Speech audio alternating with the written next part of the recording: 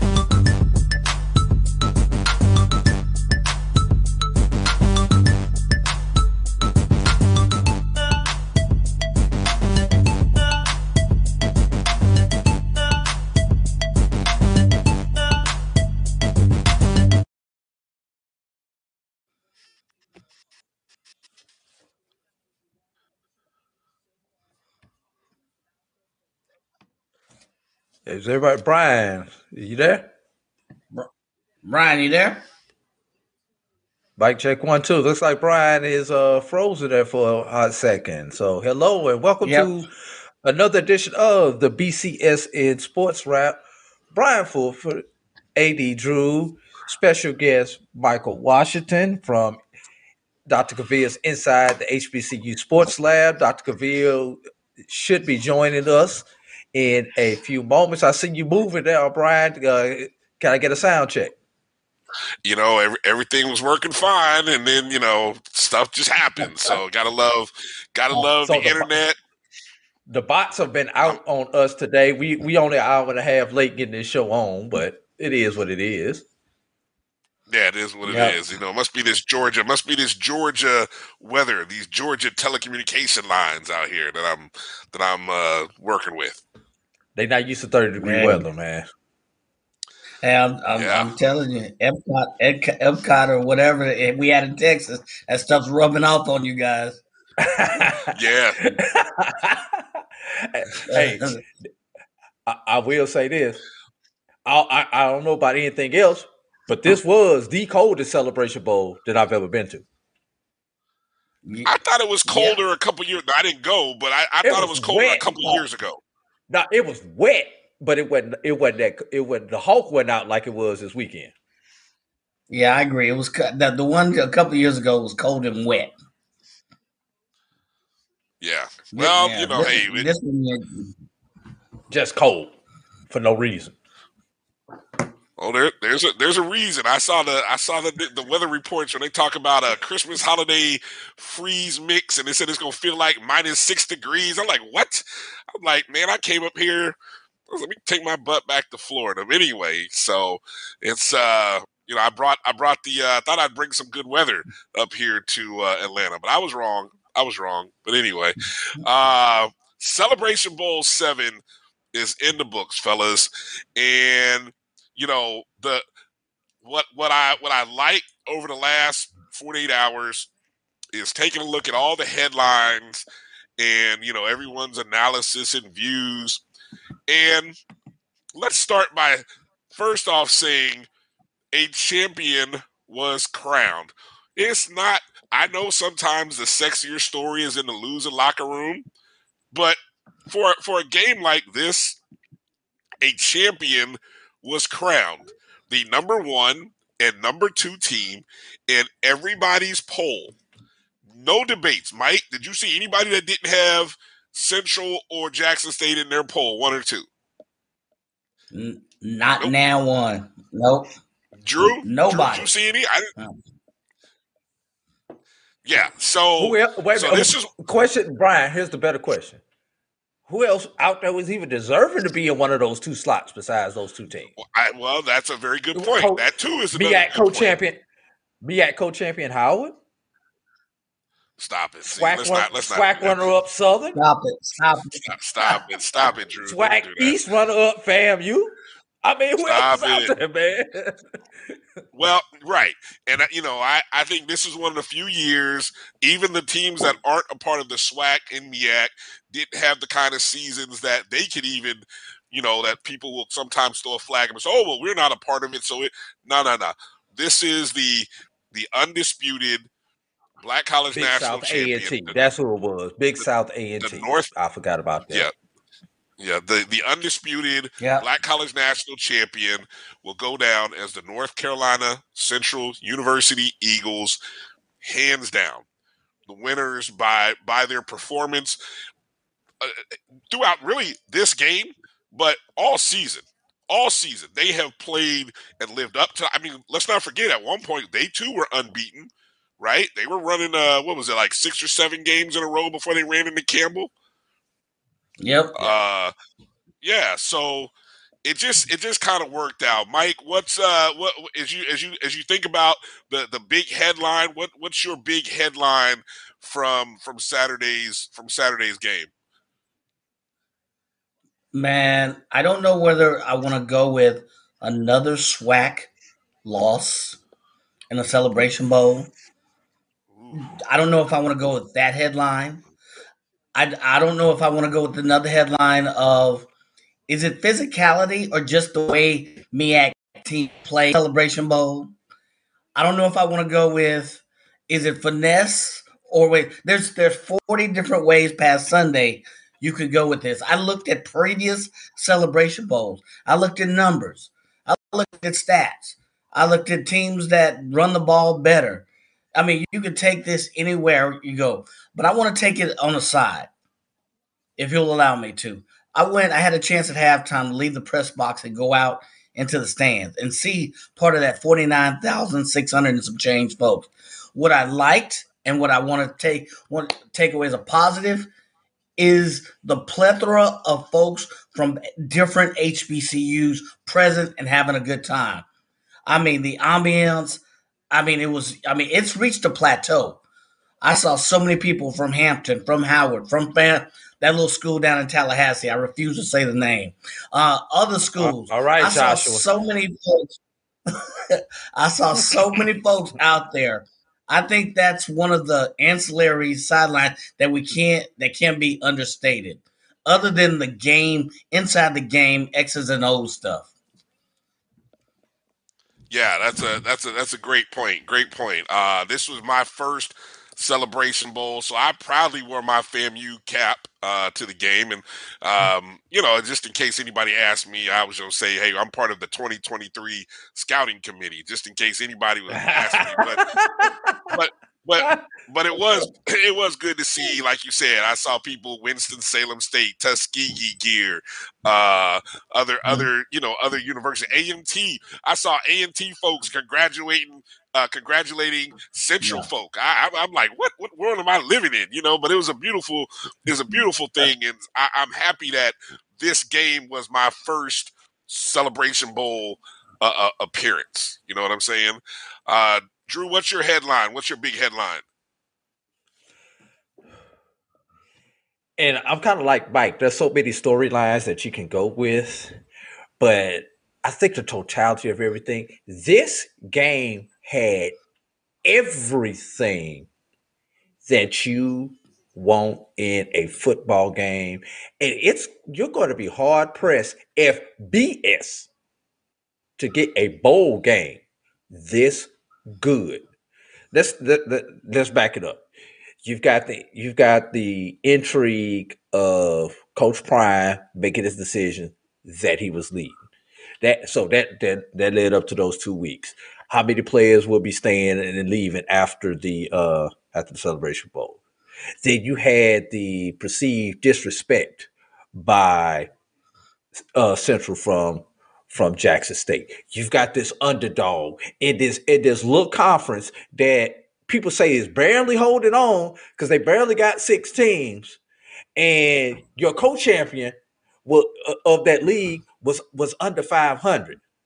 Then you find out about the drama about the pregame warm-ups and the press conferences and all that stuff.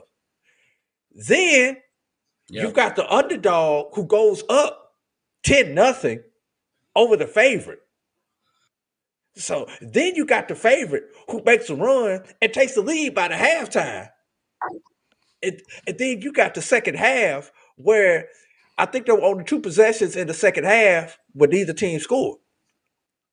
Oh, did I tell you about the overtime, Brian? Did I tell you about the overtime? That was overtime, Brian. Wow. So this game had first time ever. This game had everything that you ever wanted. I believe it was 7 lead changes.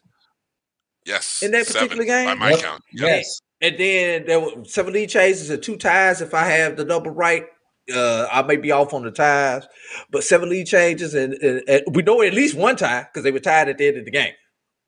Right. So I think that was the only tie. Was the one at the end of the game. So this game had everything that you wanted. And the overtime came down to a 4th down play. So what more can you ask for? Yeah, what more can you ask for in a football game? I guarantee you this will be the best bowl game of the bowl season. FBS, FCS. Hard match. It's going to be hard for the FCS to live up to this one. Yeah, I agree. It'll be hard. This will be a hard act to follow. I one of the talking points that I purposely kind of stayed away from all of the pre-stuff, because I had kind of soaked myself up in all of the Deion leaving to Colorado in that 1 week that honestly I was tired. I didn't really want to devote any more attention to whether he should stay, should go, why is he there, why isn't he there. I divorced myself from all that. And I really missed out on all of the extra that some of you were pointing out in the disrespect card. And I really just coming in, I just wanted to see the game. I just wanted to focus on the game. And so it's like now that all that stuff is coming out and it's just like, we can talk about the game and then we can talk about all the juicy stuff outside of the game. So let's do this. Let's talk. And I thought we'll go to maybe talking about what was your moment of the game. Now, I mean, that's hard to sell. I get, because there are so many things that, I mean, Drew pointed out some. I mean, there are several others. But when you talk about a moment of the game that you kind of think back on, what's your moment of the game, Mike? Maybe we'll go like moment 1 that way, just in case you take something. If you got like 2 or 3. So go with like your first round draft pick, moment of the game. We'll go around the horn. First round draft pick, your first moment of the game, and then we'll come back around for a round 2. Oh my God, you asking a lot, man. So I think it was in the second quarter. You asking a lot, man. I think the first one that stands out to me is, let me first say, Shedeur had some passes on the rope. If he wanted to build a film for some of the scouts in the future, NFL scouts in the future, he had a lot of pressure, but he had some passes on the rope.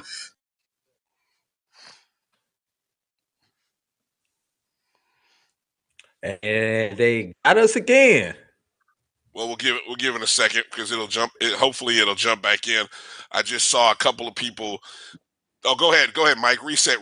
You were talking about Shedeur throwing some ropes. Yeah, throwing some rope for a touchdown. So he had a pass up the middle for 24 yards to Stevens, and then he had a pass for 85 yards to Coleman, and he caught the ball at 45 and went all the way down. So I thought that was a big play. It was a big momentum builder because this game had so many momentum shifts. I thought that long play by Shedeur, that pass, I thought that was a big momentum swing. At least the first one. There are so many, but that was one of the first that stands out immediately right now. And that was that was the third play of a drive that started on their own 4. I mean, they're down 10-7. They're that was third down, and no, maybe it was first down. It was first down, actually. It was first and 10. They were on the first. Actually, it was on Yeah, because they did 96 because it was a 96 play drive. They had got they started on the 4. Let's see, plus 11. That would have put it at about the 15-yard line. Yep. And so first and 10 on the 15, and it really kind of caught me by surprise. I didn't even think I was looking for it. Then all of a sudden I looked up and said, "Oh, wait a minute, my God, there's nobody out there. He's gone." That gave Jackson State their first lead, and it was almost like. You kind of got nervous for a second, or at least that was the moment when I felt like Jackson State woke up. Like the crowd woke up. Everybody was like, "Woo, okay, here we go. We're ready. Let's go." Amazing throw, catch. And then the momentum pendulum went like this. I mean, back to Jackson State side with that play right there. So that was one play that stood out to me. All right, that's your first round pick. Drew, what's your first round pick? I've got a player, and I don't know which one I really want to make by first round. So can I just call the player out and talk about 2 specific plays this player made? Would that be within the rules? Yeah. Okay, 1 player, 2 plays. There you go. All right. Latrell Collier. First, I boom. think I know where you're going. The stiff arm. The stiff arm. The Derrick Henry stiff arm. That was one of the plays of the game for me. At a crucial time, I believe was that in overtime, if I got that correct. And they wound up down. I think he wound up getting down to about the 4-yard line with that stiff arm. And he probably picked up another 5 to 7 yards after he made the contact. Yes. Between that one and the other Latrell Collier run where he looked like all 11 Tigers for about 20 yards when they were trying, and they just could not get him down. I believe that was in the third quarter when that play occurred. So those 2 plays by Latrell Collier were my number one highlight. And it's really hard to distinguish one from the other because you had a one-on-one play with the stiff arm, but damn, I know he had at least 9 Tigers trying to pull him down at that point in time. And the other two were like, "Nah, I don't even want none of that action, my brother." Because I remember it was the 2 safeties. It was Shedeur and the other safety were there in the play. They made the first contact, and they was like, "Man, get off me, little bro." Anyway, those are mine. And what was it? Wasn't there? We heard a little backstory post game about that Collier was looking for number 7 of Jackson State. I'm not gonna put the man's name out there. His number is gonna live in infamy as it is. So I'm not gonna put the young man's name out there. But he was looking for number 7 because I guess there were some words that he felt like 7 was one of the most talkative guys, and he was looking for 7. And when he saw him, he mushed him not only once, but I think he mushed him again in overtime. And I mean, that stiff arm, that's one of those moments in the game that I think you'll go back and remember. That's a great first pick. You can't put out the hardest hits videos like we grew up watching in the 80s when the NFL used to put out those hardest hits videos. But you could doggone sure put that one out because that was on that level. Yeah, that was that stiff arm. Yeah, that's that old school stiff arm. Yeah. So, can I say one thing? Can I say one thing about that? Sure, it's ironic that a Jackson State player was stiff arm like that when probably the greatest stiff arm player in history played for Jackson State, being Walter Payton. Yeah. Look at you. Look at That, you that, tying it together. that's a good point. That's a good point. Look at you, Drew. I never thought about that. You didn't had some days to think about that. It just hit me 15 seconds ago. I had to get it out before I forgot about it.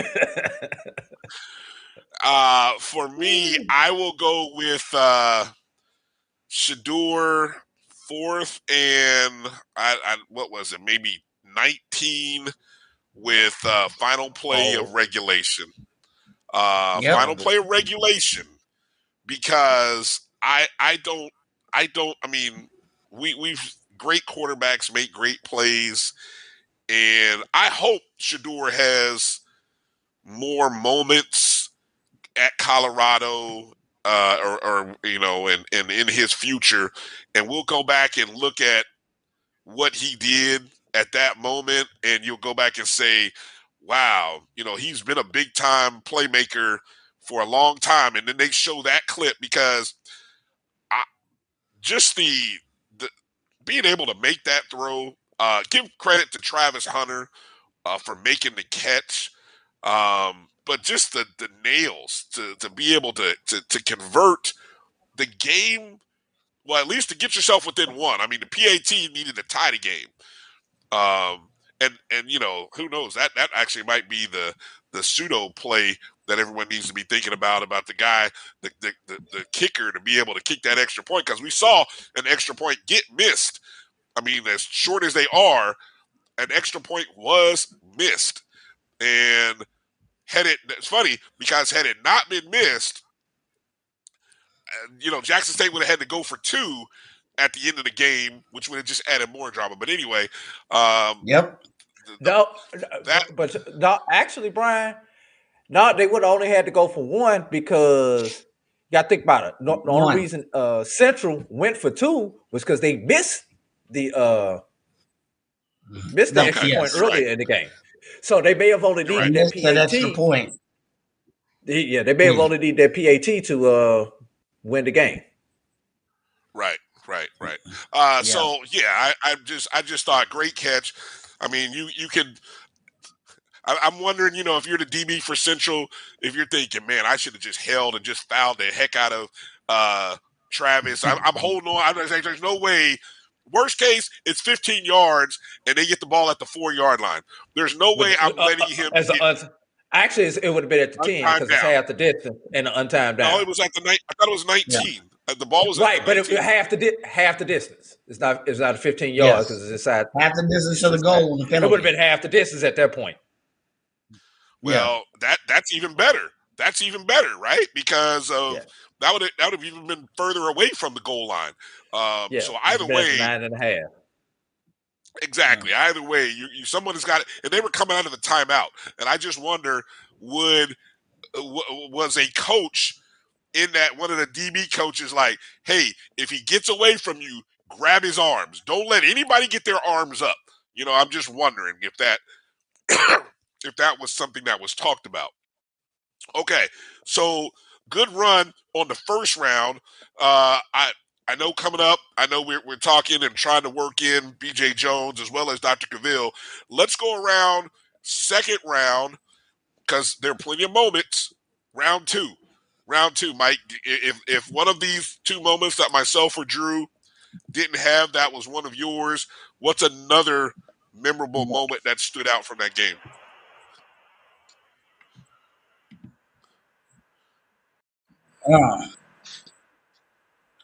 So what I will go. There's so many.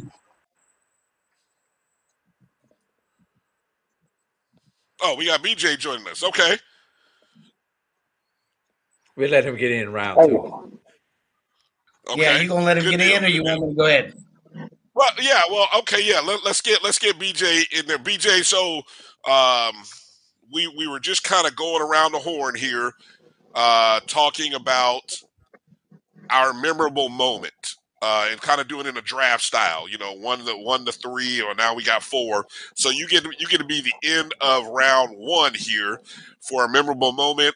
Mike, just quickly recap what yours was. Oh, mine was the 85-yarder I believe it was on the 15. It was 1st and 10 on the JSU 15. Shedeur passed long to Coleman, and the rest was Kevin history. Coleman. The band was playing after that. Yeah, the band woke up. Drew, what was your number one was? Latrell Collier, and I had to split hairs with this one. One was the stiff arm that Latrell Collier had in overtime, and the other was the one where he carried about 9 or 10 Jackson State Tigers for about 20 yards there in the third quarter. So I kind of had to split hairs. I couldn't really pick one or the other. And mine, BJ, was the final play of regulation, Shedeur to Travis Hunter, that put Jackson State within one, obviously needing a PAT to tie the game and send the overtime. So if we go to you and say, of all the memorable moments, what memorable moment stood out for you as you think back on the Celebration Bowl? There was a play in the second quarter because Central was coming back towards the North Carolina Central end zone where Davius Richard threw a pass on the money to 22, hit him square in the hands, and he drops it.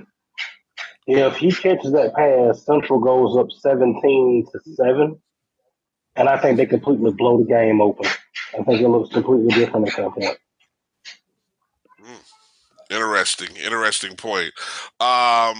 I'll start since you're coming in. We'll kind of go in snake order here, and I'll kind of give you the opportunity to go start off round two with still memorable, lots of stuff still out there on the board, and I'll give you a second memorable moment to add. Oh man, I'm gonna have to go with the reverse pass for the 2-point conversion. That one was, yeah, man, that one was nice. So that's my number two. I had forgotten all about that. I'm glad you brought that up. I had completely forgotten all about that play. That was in the fourth quarter, I believe. Yeah. Yep, it was the fourth quarter. My gosh. All right, Mike, let's come back to you here. We'll go to you, Mike. Next pick. Yeah, he took mine with a Philly special, but there was another play. I think it was 3rd and 18. I don't know if anybody said this. It was on third quarter, and Shedeur had a pass up the middle for 18 yards to Hunter. You may think, okay, 3rd 18, pass 18, that should be piece of cake. But from where I was sitting, he threw that ball on a rope. And I just think you started to see Shedeur at least try to gain a lot more confidence. But that was a pass where he was really building his confidence despite all the pressure that he was getting from that Central defense. He threw that thing on a rope, beeline to Hunter. Give Hunter credit for catching it, but 18 yards. I think he had to dodge a few defenders, but he threw that 18-yard thing on a rope. That's a good one. Good one. Drew, what about you? Round two. And I'm trying to find the specific play that I am talking about. There was a fourth down play. Yeah, I believe it was 4th and 7. That same drive that you're talking about where Jackson State put themselves in a position to tie the ball game. There was a 4th down earlier in that drive, and I'm looking at it was 4th and 7 from the Central 41, and Shedeur initially didn't have anyone open, and he scrambled around back there, Patrick Mahomes style, until he was able to find an open receiver, that being J.D. Martin, for a 10-yard completion to extend the drive. Because without that, Brian, there is no Travis Hunter catch with no time on the clock. That was probably more important than the touchdown catch. See, this is the beauty when we go back and talk about the instant classic that is this game.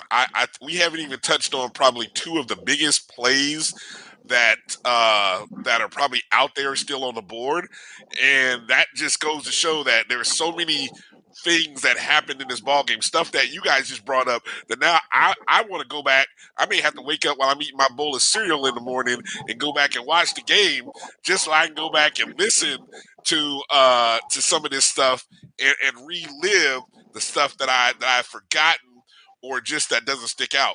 So when I talk about the 2 plays left on the board, I'm going to go with the fake punt. Central's Kyle Morgan with the 43-yard fake punt.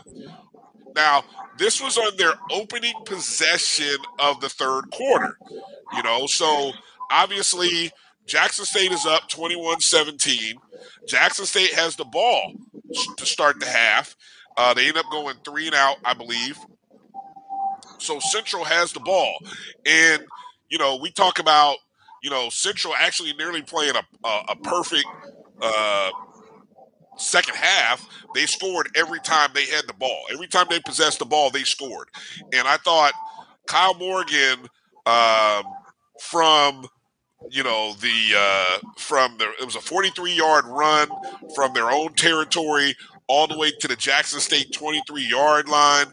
North Carolina Central ended up scoring, retaking the lead in the third quarter, and then it was like, okay, we're good. I just thought the timing of that was huge. You guys, I'm trying to recall, have we seen other fake punts in the Celebration Bowl, or was that the biggest fake punt thus far? I would say it'd be the biggest. A&T had a clean one. Oh, A&T had a clean one against Grambling. Oh, yes, sir. Clean. Yes. Okay. So there have been some other impactful ones. But yeah, as it relates to this game, I just thought in terms of keeping that momentum, and it just goes to show how well coached Central was. Usually when those kind of plays happen, the special teams coach or Coach Oliver or somebody has already told the punter and the punt team, because it takes a whole team. They probably tell them, hey, we're looking for a certain look. And if you see that look, you're free to go with it. And whatever the look was, they must have saw it, because I thought my man was going to run all the way to the end zone. As far as he ran, 43 yards, I mean, that's like almost half a field, folks. So he had plenty of room, plenty of daylight. Great play. So let me add this. So I'll just put this out in general. The one play we haven't talked about was the drop. The Jackie, who was it? The Jackie Slater, the Jackie Smith moment. Jackie Smith for the Cowboys. That's for us old heads. Now, see, a lot of young folks are like, who?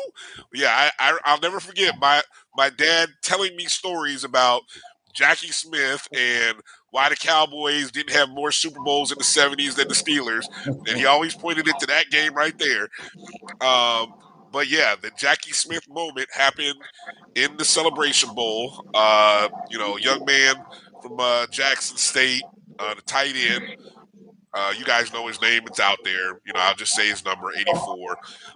Dropped the ball and just hit him dead in the hands.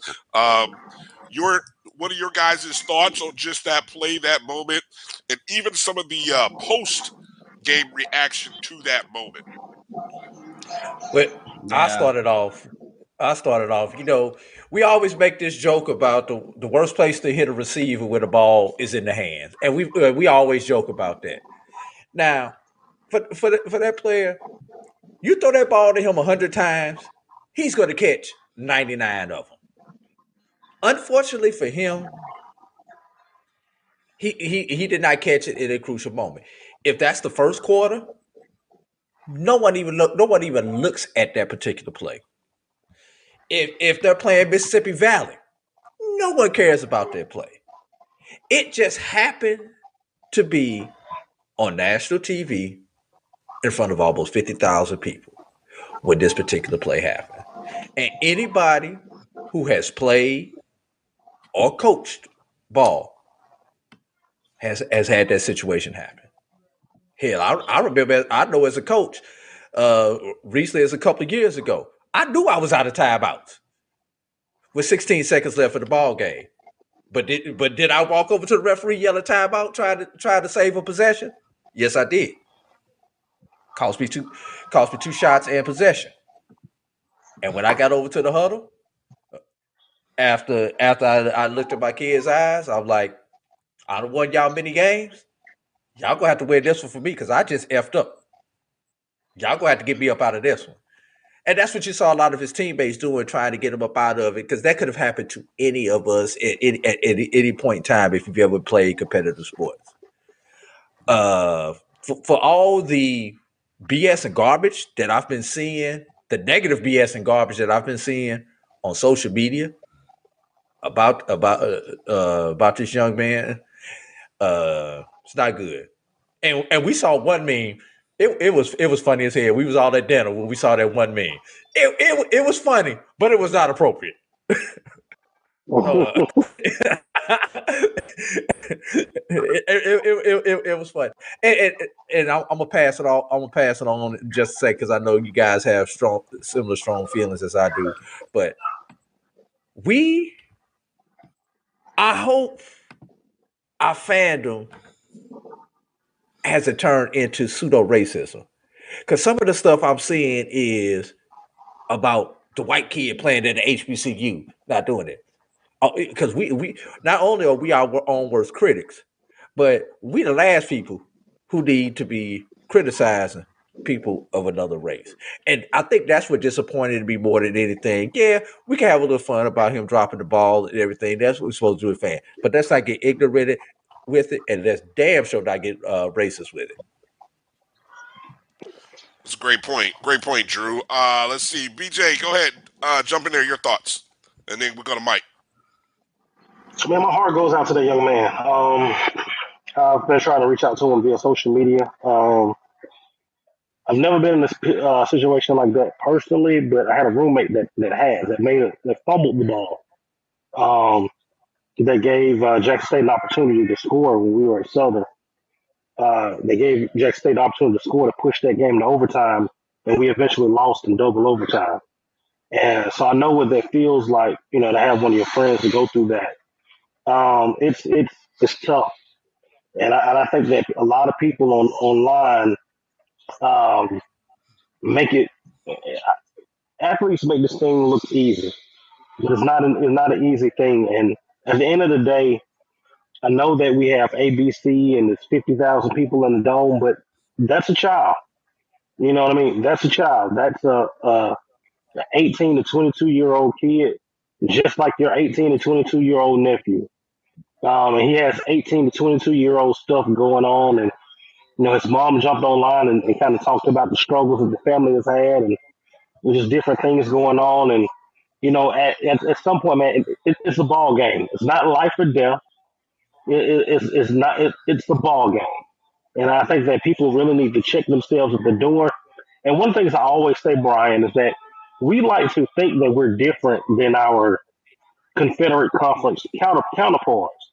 And I always tell people, no, we're not. We're the exact same. The same thing that we accuse them of doing, we do. We just find ways to excuse it. So, man, if you're out there and you're going after a kid because of what happens during the ball game, shame on you. Shame on you. Man, that's sad. I wish I could say I'm surprised. I did not know there were death threats. I'm not surprised. Sadly, I'm not surprised, but that is definitely sad to hear. Mike, your thoughts, and then we'll go to a break after your thoughts. Yeah, just kind of reiterating. Mental health is real, and you don't know what anybody's child is going through. For those that played sports, that sometimes these plays happen 100 miles per hour. And yeah, he may have dropped the pass, but no one is hurt more than that young man. And he's 19, 20, 21-year-old kid. You don't know that his brother committed suicide. Basically, had suffered from depression. You don't know that his uncle, in his mom's family, that depression run rampant. He had 2 members of his family commit suicide. So now this young man is on watch. And now we follow it up with death threats. and all kinds of nonsense. That's not a good look at all. And I think we're better than that. This is a game at the end of the day. We're passionate about it, but at the end of the day, this is a game. And this is somebody's child, somebody's nephew, whatever, that now you're playing with life. And it's big. This is so much bigger than the game. So wow. It makes you again think about all the things that we talk about and espouse about why HBCUs, and this is our opportunity as a fan base, as a culture, to keep this family, this young man, in our prayers. To wrap Jackson State community, wrap your arms around this kid, because this is what we talk about. Hey, this is why we tell people to choose an HBCU, right? For moments like this. So regardless of that young man's ethnicity, hey, he represents Jackson State. He represents HBCUs. It's a game. End of the day, it's a game. You know, shame on you if you're betting money on Jackson State. We tried to tell you anyway. But you know that's regardless. Wrap your arms around this young man, and the only reason I know Chuck Hunt, I appreciate you. I didn't say his name because you know his name. It's out there. I wasn't gonna put it out there. We know the number. And unfortunately, that let it be that. And if you want to go look up, if you want to support this family, this young man, there's ways I'm sure that will be coming out to allow people to do that. Let's take a break, come back, and let's break down and talk about probably the most epic quarterback battle we have seen in a championship game since ... We'll find out on the other side of this break. You're watching the BCSN Sports Wrap and Dr. Cavill's Inside the HBCU Sports Lab review of the 2022 Celebration Bowl. When you need mealtime inspiration, it's worth shopping Kroger, where you'll find over 30,000 mouth-watering choices that excite your inner foodie. And no matter what tasty choice you make, you'll enjoy our everyday low prices, plus extra ways to save, like digital coupons worth over $600 each week. You can also save up to $1 off per gallon at the pump with fuel points. More savings and more inspiring flavors make shopping Kroger worth it every time. Kroger, fresh for everyone. Fuel restrictions apply. It's never too early to plant the seed, to share the tradition, and instill a sense of pride in your HBCU with your little ones. HBCU Pride and Joy Children's Boutique helps you share your school spirit with a wide selection of adorable kids' apparel and accessories officially licensed from your favorite HBCU. Visit hbcupridejoy.com and follow us on all social media at HBCU Pride Joy on Facebook and Twitter.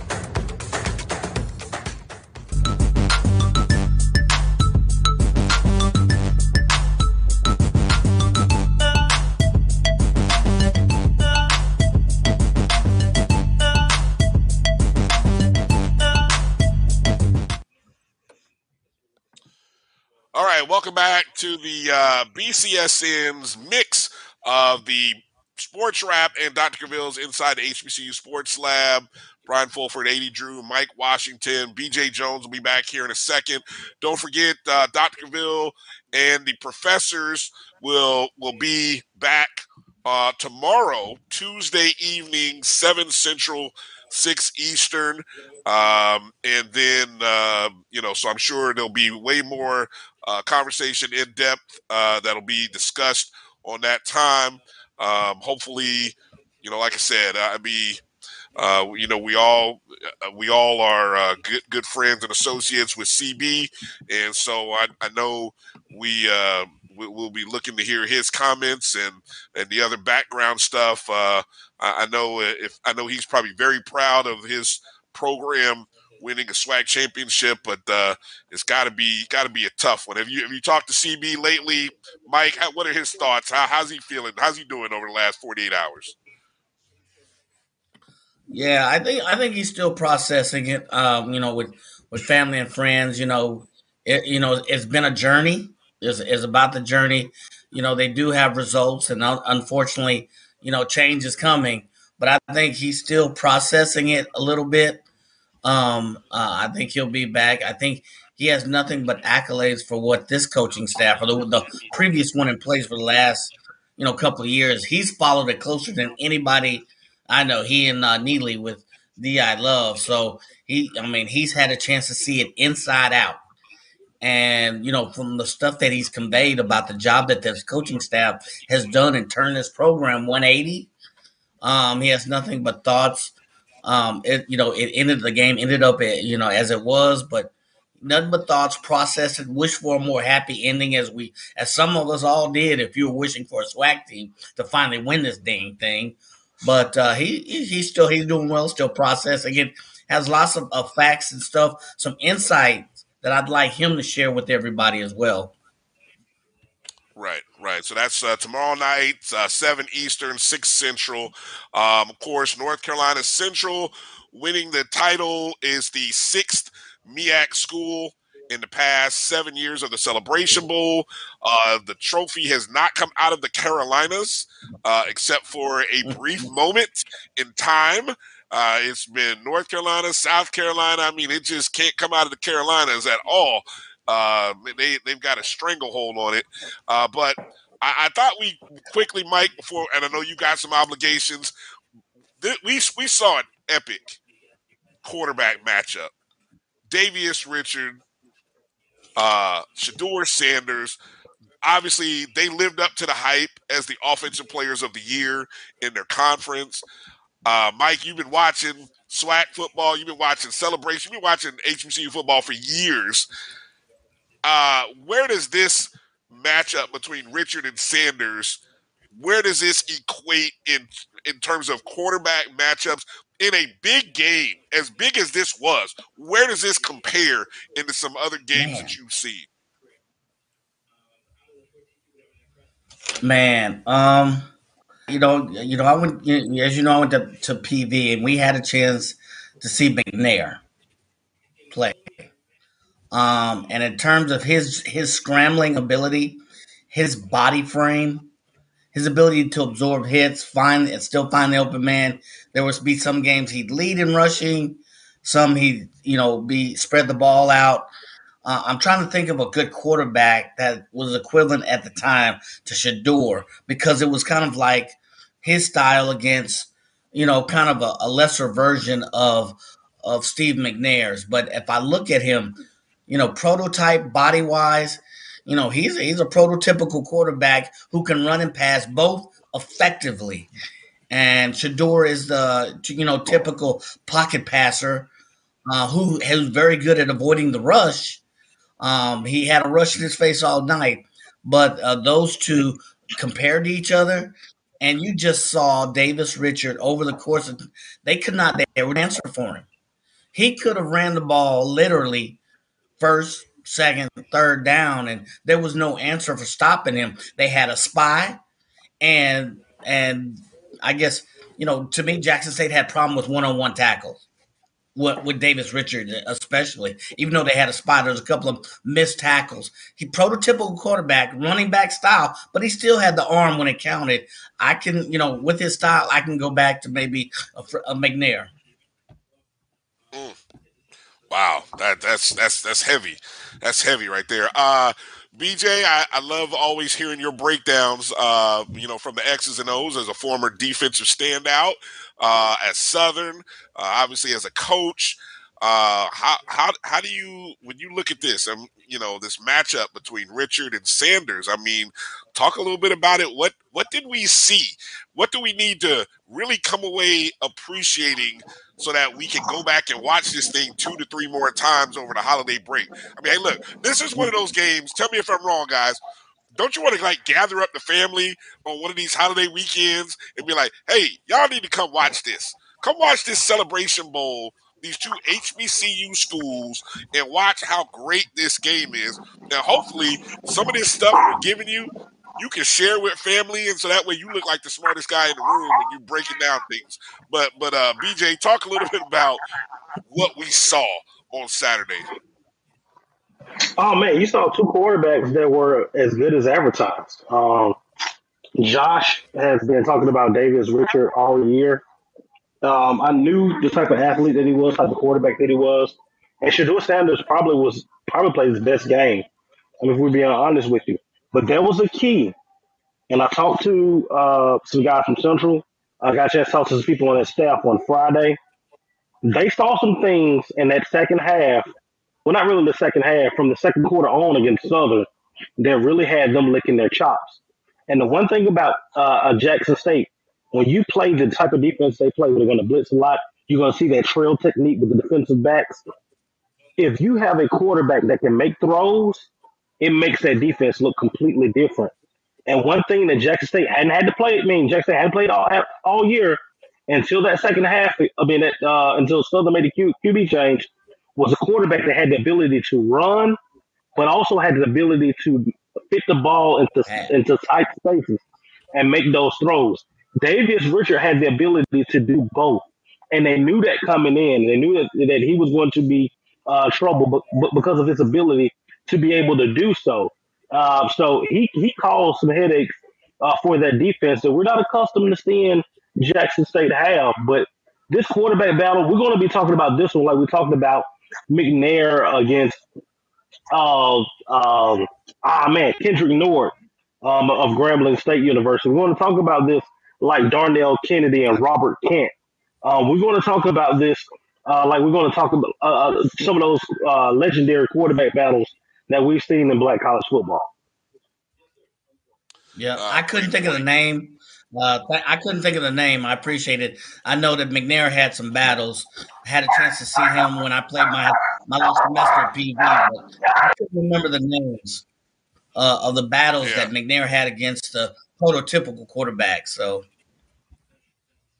is that and Drew? Let me come to you. Before I come to you. Is that I hear we kind of look at Richard as sort of that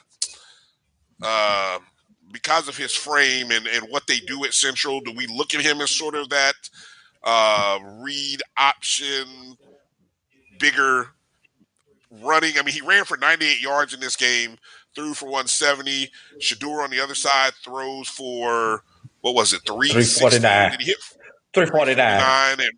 Yeah, 4 touchdowns. So he kind of fits up. Do we look at them in that little prism, or are these two guys who really are bigger than that prism of passing pocket quarterback, athlete quarterback? Are they bigger than that? Can they be bigger than that? Because they both have eligibility left, obviously. Drew or Mike? Who are you asking? Oh, I know who you was asking. Just throwing it out there. Yeah, I started rambling. No, I'm sorry. I started rambling. I'm sorry. Go ahead. If you want to add in there, Mike. Go ahead, Mike. Yeah, I think you have to look at especially at Davis Richard compared to McNair in that prism. Whereas have you seen that kind of quarterback, prototypical, can hit the tight passes, run, take hits, make people miss, read the defense. He can also, when the game's on the line, be your star running back. And then he's played against some quality prototypical type running quarterbacks. You heard, I think, Hagler. Randall with Southern. And you've seen him come out on top. I think if you look at him in that space, the one difference I've seen is more read option pass.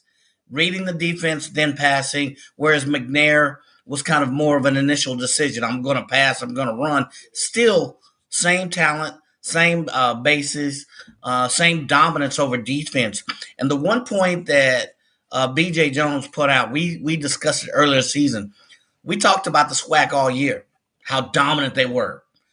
The closest they seen that type of quarterback was twice, or would have seen. Once the second half of the Southern game, and then maybe the next closest person would have been Trazon Conley for PV, but a poor man's version of that. They hadn't seen that Davis Richard prototypical 6'3", 6'4" frame, can run option pass, and hit folks in tight spaces. So that we talked about that at the very beginning of the year, that was the one kink in the armor. They hadn't seen that type of quarterback, not in the SWAC. Great point. I got one for you, fellas. Could we say Davius Richard is Lamar Jackson with a little more touch and a more frame and a little and more more? girth, Lamar more Jackson's build. got a little He bit was of. running up the Lamar middle. Jackson's got has a pretty good frame. But from back when he was at Louisville, he was doing stuff that we see Davius Richard doing now at Central. We looking at Lamar as the Baltimore Ravens quarterback. Let's think back to Lamar when he was the Louisville quarterback. And that's what he kind of Davis Richard. Yeah. Go ahead. Davis Richard ain't got them kind of jets. Not quite. Yeah, he got them kind of jets. But the power and the ability to run and pass the ball, but I think he has a little bit more touch than Lamar Jackson did when he was at Louisville. That's just he has more touch. Humble opinion. He has more touch and more girth. He's running up the middle. Yes. Lamar was hitting the corners. Yes. Yeah, but like I say, that's just what it reminds me of. But when we talk about this quarterback battle, and everybody in the press box knew whichever team won the ball game, their quarterback was going to be the MVP. That's what you call a quarterback battle. It's going to be whoever can get the W, they're going to be the MVP. But I want to step away from the quarterback for a second. There were a couple other people, were it not for these quarterbacks, would have been in the MVP conversation. Kevin Coleman Jr., 7 catches, 137 yards, and a touchdown.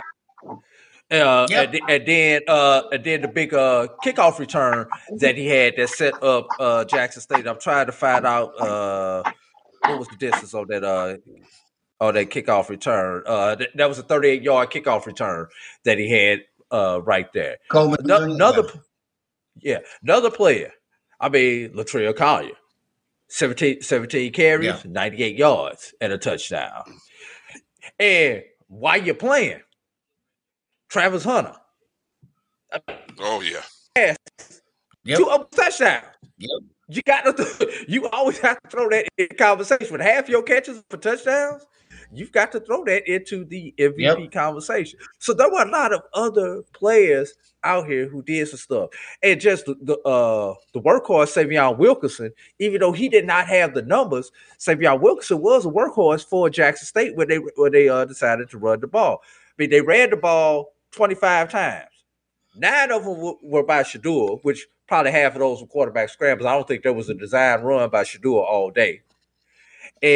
But Savion Wilkerson had 15 of the 25 rushing attempts for Jackson State. So there are a lot of other cast of characters out here. One other thing, fellas, I saw somebody put in here about the ratings, and I'm really going to look at be happy to see what the ratings were for this particular game. I can almost guarantee you the ratings for the 3 o'clock to 4 o'clock hour should be astronomical.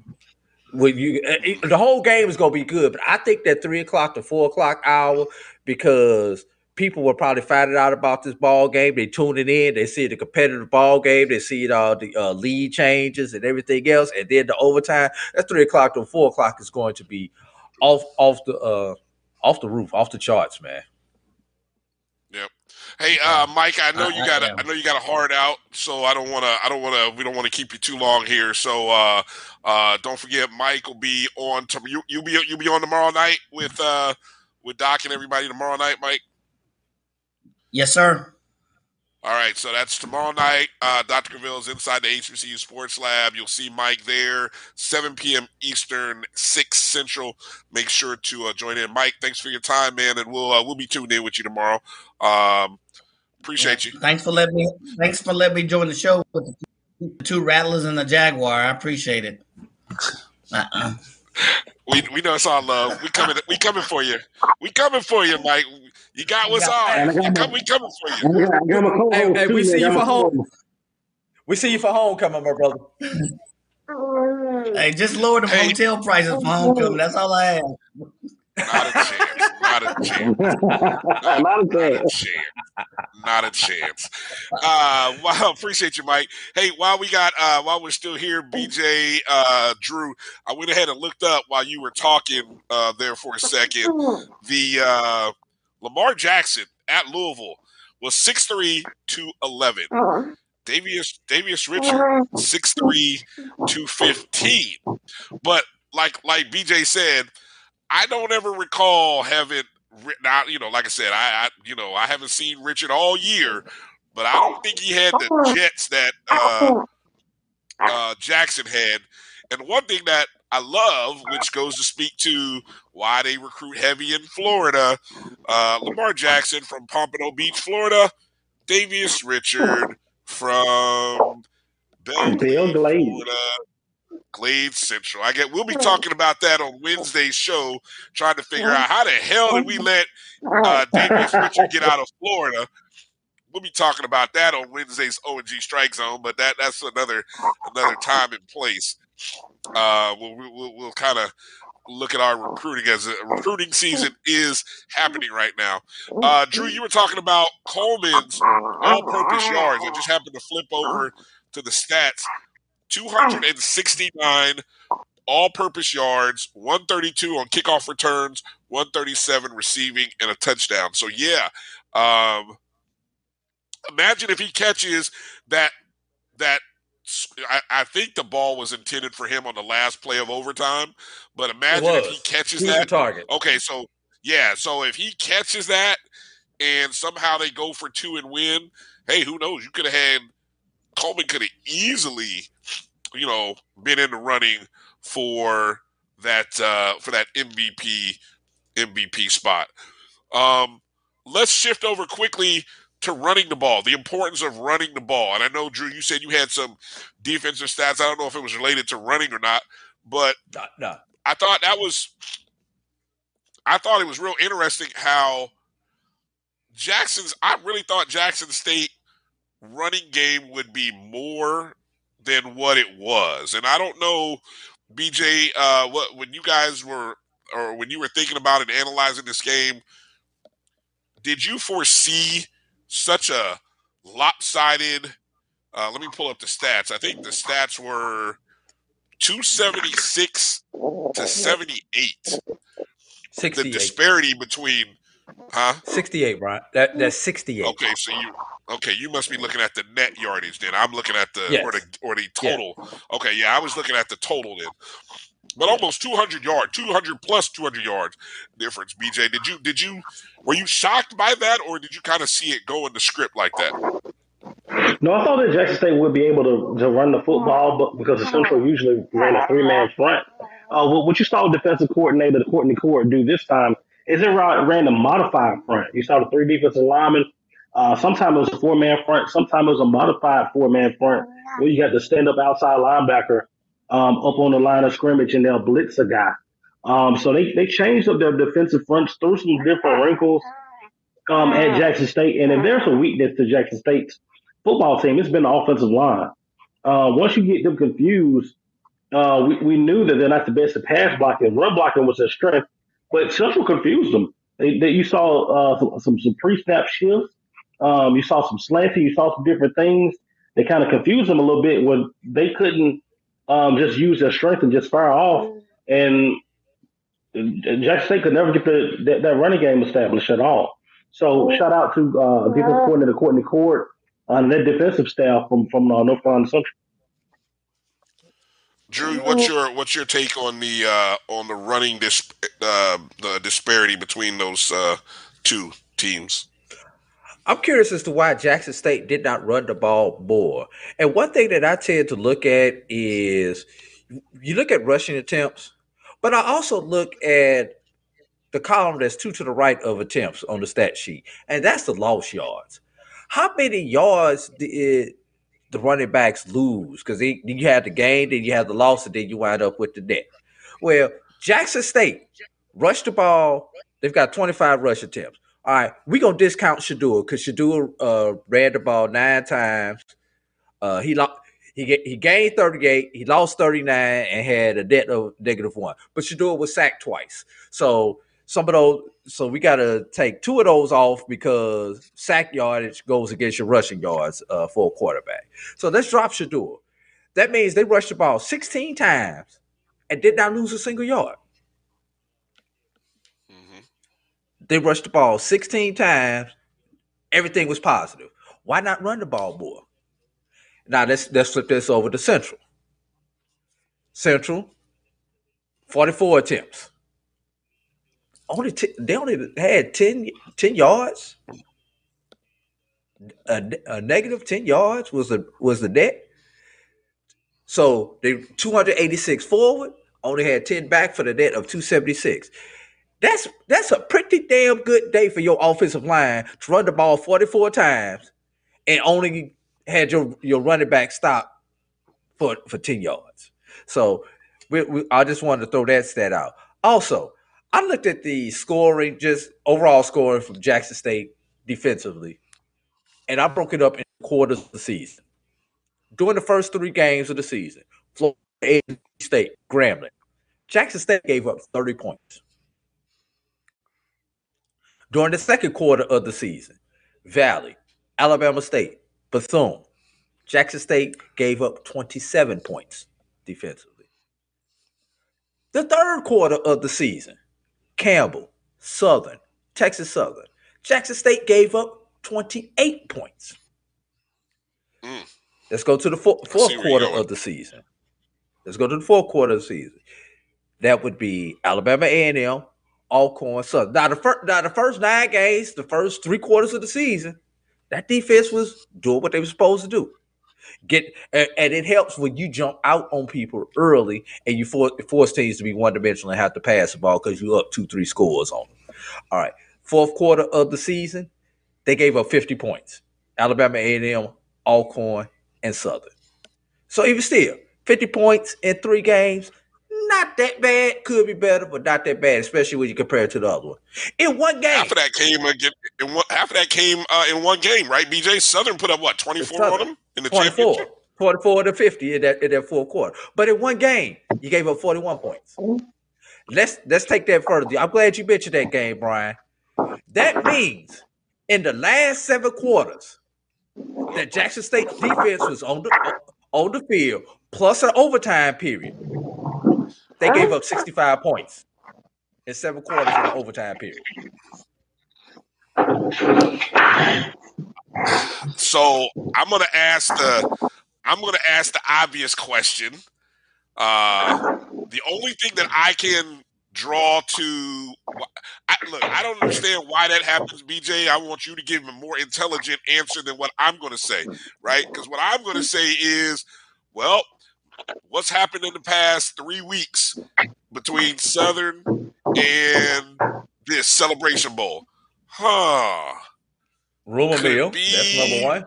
Could it be a lot of changes happening? A lot of people leaving. A lot of all I hear, BJ, is football coaches they hate distractions.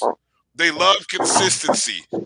Routine. But then at the same time, they love routine. But then at the same time, I'm being told, oh, no, we can do this because I'm focused on where I'm at. Where my feet are is where I'm focused. I can be there. I can dress like that. I can dress like this. Everybody's good. We got mature young people that can handle all this. That's just what I hear, BJ. What? Now, break it down and give the more intelligent answer from how does the defense fall apart like it did in the last 7 quarters in 1 overtime? Well, one of the things is that Alcorn kind of showed that the beast would bleed. Alcorn set up and they ran the ball down Jackson State's throat pretty much the whole game. And people paid attention to that. With Southern, if Southern makes a quarterback change at 13-0, Jackson State doesn't make it to the Celebration Bowl. They don't. They had no answer for Southern offensively. And that defense looks different, and I'm going to keep saying it. Let's take Aubrey Miller. Aubrey Miller was the SWAC Defensive Player of the Year. To me, the best defensive player in the SWAC was Bubba Adams from Alabama State. Reason being is from his linebacker position, he's asked to do more. Aubrey Miller, as a linebacker, does one or two things for Jackson State. Blitz is A gap, blitz is B gap. He's disruptive when he does it, but these last few weeks, he has not been able to blitz A gap and B gap because the offenses have been moving. So now we put him in space. Did you guys notice Aubrey Miller at all on Saturday? No, you didn't. We called his number a couple of times, but nothing like usual. And a lot of his tackles were made downfield this time. He was forced to play in space, which he's not comfortable doing. He was forced to go sideline to sideline, which he's not really comfortable doing. And there was no A gap and B gap blitz in here. Now, also, what opens up is that we noticed the run game. They gave up a lot of yards on the ground against Southern, and they're getting hit through the air. One thing about Jackson State defensive backs, they are very aggressive. If you give them a double move, they'll bite on the slant. They'll bite on those hooks. Give them a double move, it's wide open. We saw Travis Hunter get beat like that in the SWAC championship game. We saw him get beat like that on Saturday. And that's kind of just a negative of when that defense doesn't get home and you have a quarterback that doesn't panic and can still get the ball out. That's the weakness of playing that cover zero and blitzing like crazy, is that if you don't get it and you have a quarterback that's cool and doesn't panic, it's game on.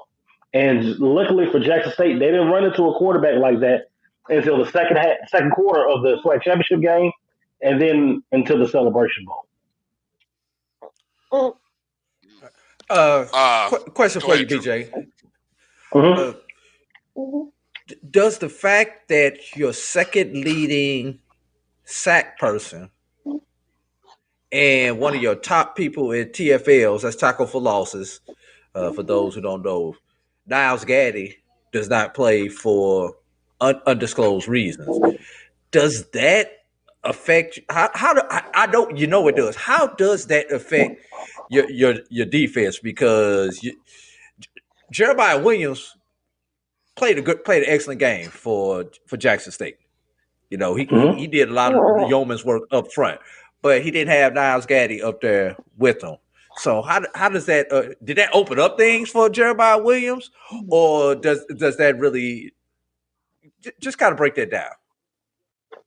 I would say the biggest loss on the defensive line was Nitron Evans, the defensive tackle. That was the biggest loss because he's a man up front. I've been saying it all year for Jackson State defensive lines, for the defensive line. You got Evans, who's a dude, and then you got everyone else. He makes the job easier for Niles Gaddy in the defensive end because what he's able to do is he eats up so much up front as far as in the middle that you have to bounce it outside. And, well, there goes Mr. Gaddy, and there goes those defensive ends. When you take that away, and then you take away Niles Gaddy, who could have provided some depth in this particular ball game, it did make the defensive line look different. So you're exactly right. And one thing that Niles Gaddy has that works for him, he's 6'6". Even when he's playing a defensive end position, he takes away quick slants just by his presence, just being there. So, yes, that was missing those players up front was definitely key on Saturday. And so I wanted to, just kind of just some of the things that I'm seeing from some of the comments, I just, again, want to remind people, you have to celebrate the champ. And we probably see now here from Coach Trey Oliver in his third season. It took him, they say it does take 3 years to really get the team where you want it to be. I mean, he took over a team that was, a 1 or 2 win team when he first took over. So they had a lot of work to do with the roster, the mindset, and everything else with this team. And so here he is in year 3. And one of the things that was interesting, looking at this roster, there's a lot of rollover coming back next year. I mean, you've got your quarterback coming back, running back coming. I mean, I don't know. I had to go through and figure out who's not coming back. But it looks like they may be coming back with at least 8 to 9 on each side of the ball. have we looked at yet, BJ, what this Central team will look like?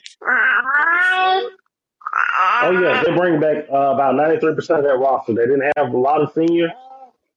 This team is really sophomore and junior driven, so they are back. I mean, everything's coming back. And this Central team, Trey Oliver talked about it in the press conference. He talked about how they built this through high school recruiting. They're not living in the portal. They're not looking for 1 to 2 year guys. They have a few kids out of the portal, but they're doing it with good old fashioned North Carolina high school players. Of course, they dip outside of the state of North Carolina. They hit Atlanta pretty hard when it comes down to recruiting, and pretty much in Florida. Yeah, in Florida. But they're doing it with high school kids. They're developing these kids, and they're not looking for a quick fix. And I like Trey Oliver's hat. He said his hat that he wore on the side of it, where he said the hat said something like it's the process over. I think it was like process over flash or something like that. The hat said I have to look at it, but they showed that on Saturday that they have a system that they're using, and it's making North Carolina Central very, very, very successful. Much to the chagrin to the people over in Greensboro. Oh yeah. Hey, look. I was just going back looking at their schedule and their season. North Carolina Central finishes the year 10-2 overall. Opened that season with the big game, with the win over North Carolina A&T in Charlotte. 28-13, and they ran off probably one of their second most impressive wins was that road win at New Hampshire. I think that's when for many of us, we were like, okay, you know what? We need to pay attention to Central. I think that was the game when they went up to New Hampshire, and we were like, yeah, we got to pay attention. The Campbell loss was kind of that blip on the radar right before, conference play started that maybe you questioned, you kind of wondered, okay, why did they lose that game? There was a lot of things, and I know Joshua did a great job of breaking down why they lost that game. That was some good info back when that occurred. And then of course, they ended up losing by 2 to South Carolina State, but as the MEAC does every year, it crumbles. Like cheap paper, and then the true champion always comes out because everybody underneath does what they do, and they just fold up like a origami.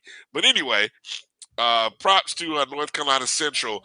The way to look, they're the 2022 Black College National Champions. They will be the preseason #1 team. And hey, look, it's how they built their team. Look, I have no issues with how Jackson State built their team and how Central built their teams. But you will say when all things are equal and there's stability matters. And that's why Drew, I kept saying, I don't care how many points you throw it out there on the board. You can't tell me after all the years I've been watching football that the team that's more stable going into a big game like this is the team that's going to get rolled. I've maybe seen it one time, but usually, you know what this reminds me of?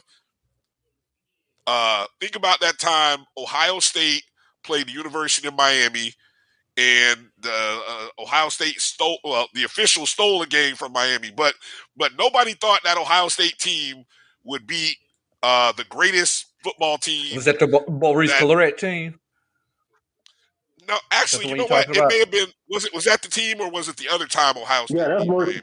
That's the Maurice Clarett team. Maurice Clarett. Right. Yeah. Right. Yeah. That was a team that nobody gave. They didn't think that they could beat Miami. Miami had all these future draft picks and all these blah, blah, blah. And yet you can say what you want about the controversial ending of that game, but Ohio State punched him in the mouth. And that's what I felt like we saw. We saw a North Carolina Central team punch Jackson State in the mouth. You can call but unlike last year, Jackson State didn't fold when they got punched in the mouth. They punched back. Like they did. Punched back. They actually sat there and fought back. The problem was, that was George Foreman trying to hit Roy Jones, and sooner or later Roy Jones wore down. Yeah, well said. Hey, before we get out of here, I got one question before we get out of here. Is it too early for our way too early predictions on who's going to win each conference and wind up back here? Ooh, I don't know. You know what? Since tomorrow is Tuesday, how about this instead? Since tomorrow is Tuesday, how about a way too early from BJ Jones? A way too early preseason top 5 going into next year. How about that? Top 5 Tuesday. Top 5 Tuesdays coming up in less than a way too early. 2023. Way too early. 2023 preseason top 5. Man, it's kind of hard to do that with the portal. Oh man, you can. Like Jackson State, they have 34 of them in there, man, and try to figure out what's going on. But I think if you had to do a top 5 right now, I think Central's number 1, no doubt. Number 2, I got to go with probably FAMU. Will probably be there. 3 through 5 is where there's going to be a whole lot of debate and a whole lot of I don't know. That's when you start getting into Southern and Alcorn, and Alabama. I got State, a 3 for you, BJ. That's what I was going to say. I was going to say Alabama State was going to be who I would say right now. I would think I would put it number 3. Yeah, but they're having some portal They have some portal stuff too. Departures as well. So it's hard to say with this transfer portal. Yeah, it's hard to say with this transfer portal. You know what's interesting? I'll put it to you like this, Brian. I'll pick anybody in the SWAC West but UAPB. You can't go wrong by picking anybody but UAPB right now. And depending on who UAPB gets for a coach, you might be there because you expect Grambling to be much improved. Grambling's a quarterback away. Alcorn's a quarterback away. Preview's in there. If Body stays at Texas Southern, they've got the makings of a good team. Southern's a quarterback away. So, all those teams in the West, whoever gets the best quarterback, be it portal or JUCO, that's who you're gonna pick to win the West. Yep. Yeah, stability will be what I'll be looking forward to seeing. The teams that have, and you mentioned 1 and 2. I mean, those are 2 teams that presumably will have returning quarterbacks coming back into the spring. Of course, like we assume Richard will be back. He's given every indication he will be. You assume Florida A&M will start with a returning quarterback. And then you'll just kind of go down the line and say, who has returning quarterbacks coming back? I think that's where you have to start. And then you got to look at your coaches and coaching staffs and kind of go from there. But yeah, it is really – I think this one little nugget, and I'll end with this, guys. Of the 21 programs in FCS football, only 7 finished the year with a winning record. And winning means 6 wins or more in an 11-game season. That is extremely low, it feels. That's only 1/3 of HBCU Division I teams finished with a winning record. That's powerful if you really think about that for a second. And obviously we had 2 with 10 wins or more. But I tell you that's going to be interesting to see how teams respond to that going forward. All right, that's BJ, why we only do top 5. That's why we only do top 5 at the BCSN. That's why we do top 5. That stat you just said. Exactly. BJ, final that's thoughts why BJ on the only does the celebration. top 5. Exactly. Oh, man. That's the way to go. Where did the season go, man? I feel like, man, hey, where did the season go? And I challenge anyone out there that's watching. The Celebration Bowl has become the premier HBCU event of the year.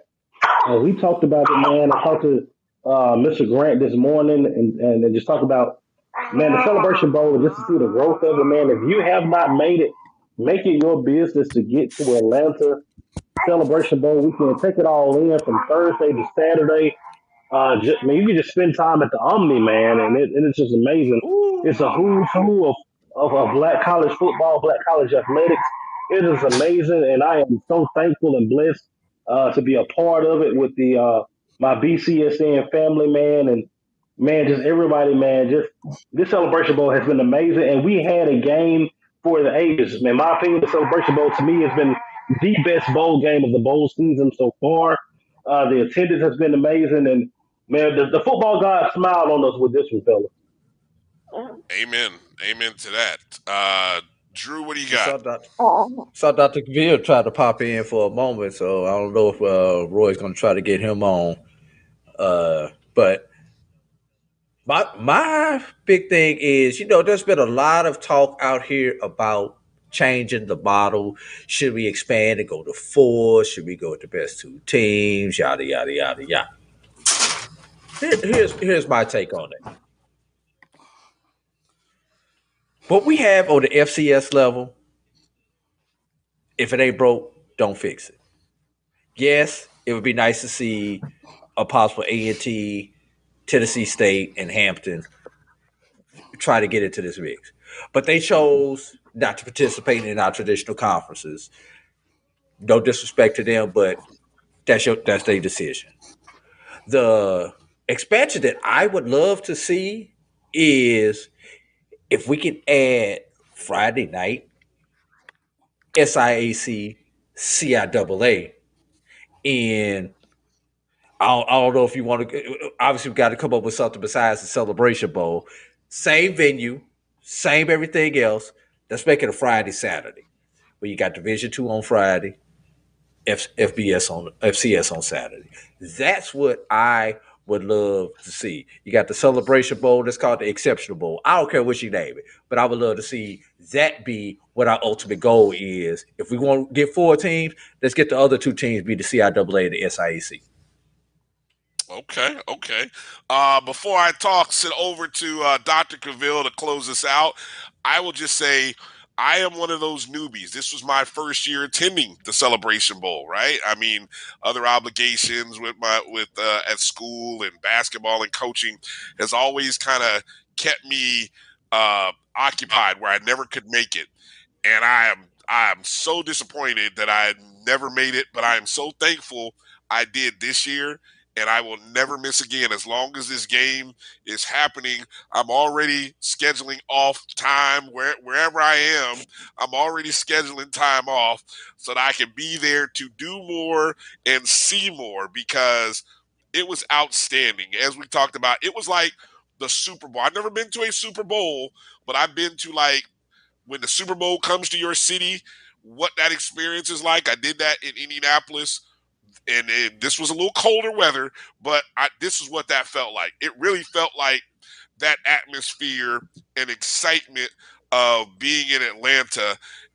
And congrats to, John Grant and everyone with the Celebration Bowl, North Carolina Central, Jackson State fans. You guys did a great job representing, but also HBCU Nation. If you love HBCU football, whether it be SWAC, MEAC, CIAA, SIC, whatever it is, you have to get to this game. You have to be a part of this pageantry, and this is real. This is real. It's only going to get bigger. It's only going to get better, and it really thank you to the teams and the coaches for giving us such a great game.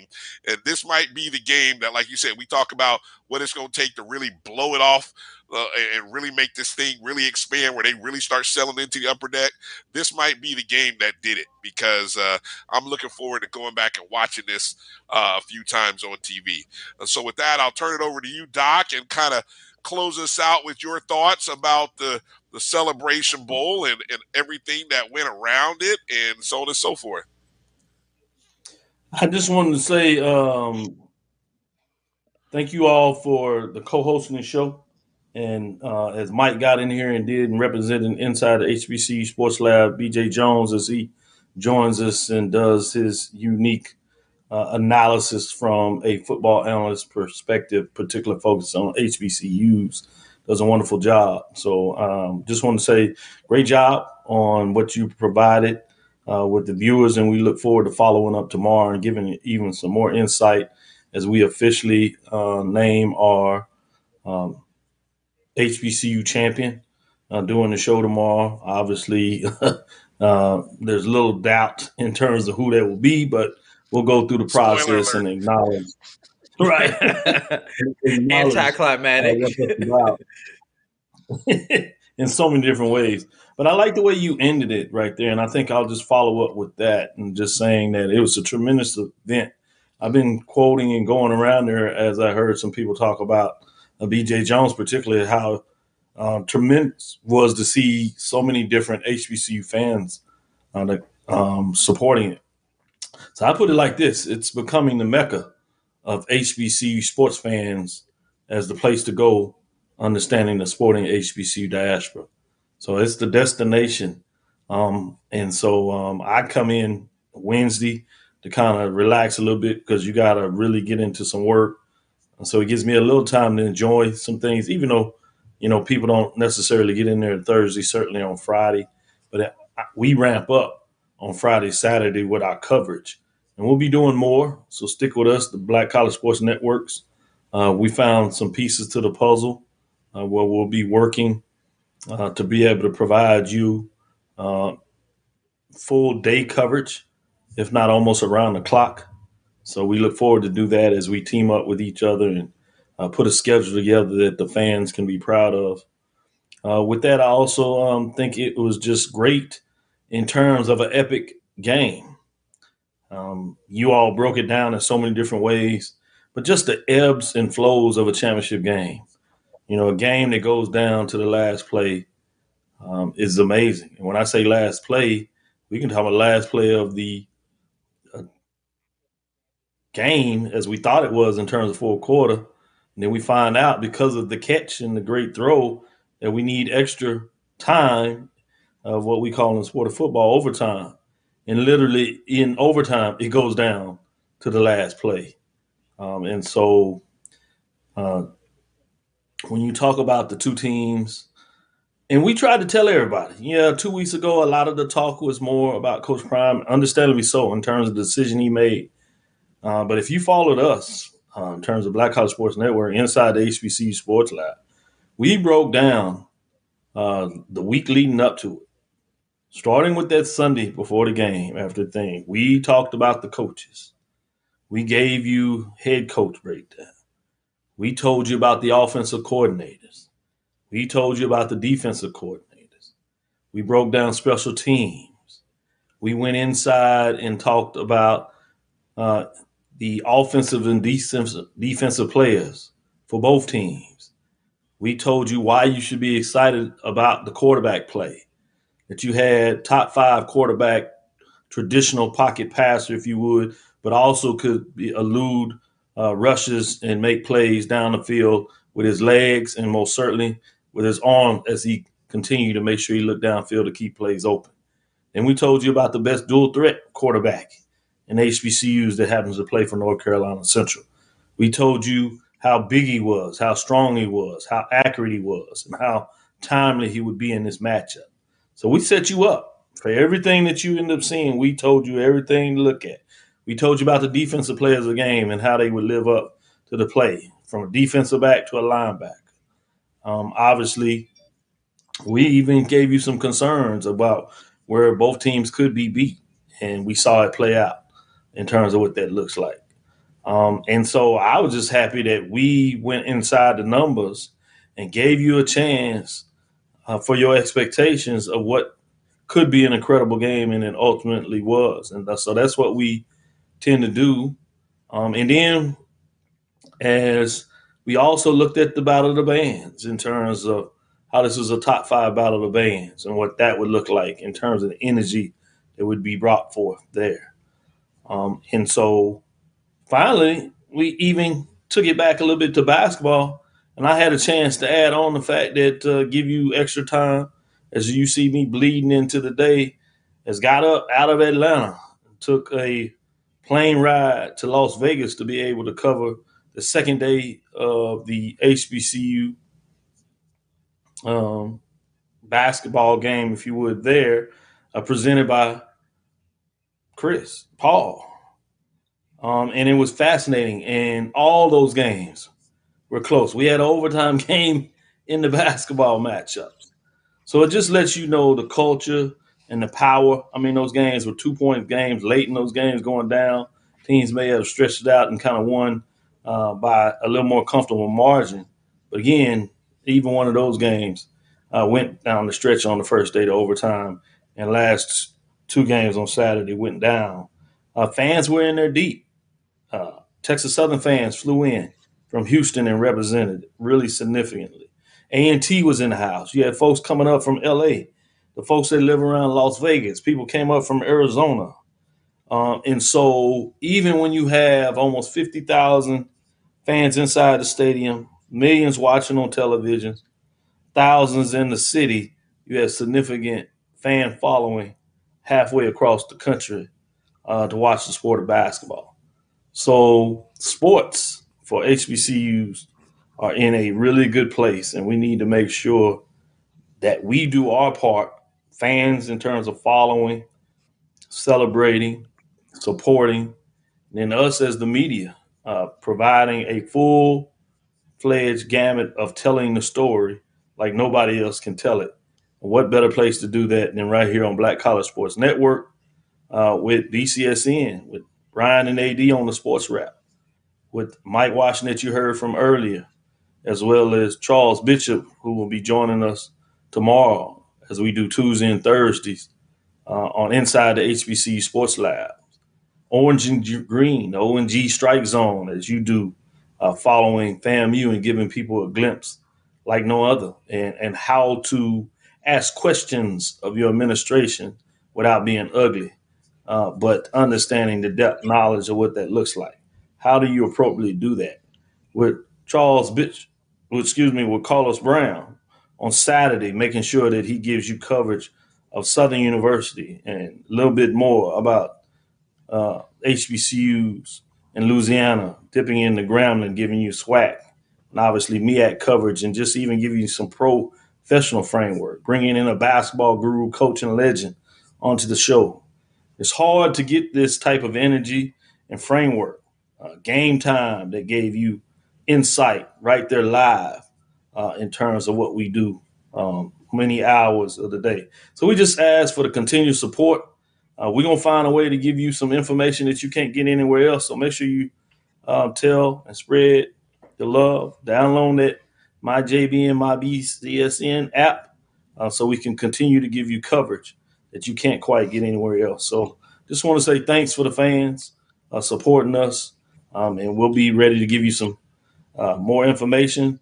We're talking about closing up with the top 5 and top 5 Tuesday pre early. Yeah, we're going to give you some of that, but we also going to give you probably the debut of the top 5 for the major division in basketball. Let you know what that looks like as we start to turn the curve and get on to the hardwood and give you some thought process, as you'll be surprised before the end of New Year's. As we get into the year, it's going time to get into conference play where it's really going to get interesting for the MEAC and SWAC, as well as looking at the CIAA, SIAC. And when we get in basketball, we get to bring in Gulf Coast Athletic Conference at the NAIA level that are playing some good basketball already as they've started some conference play. So let's check it out. Let's keep up the good work. And we're just getting started in terms of the rest of this academic year. Well said, Doc. We appreciate you. Couldn't have said any of that better. This holiday season, you can help be a part of what we have going on here with the Black College Sports Network and our parent company, Jericho Broadcast Networks, by supporting us doing our with our fundraiser right now.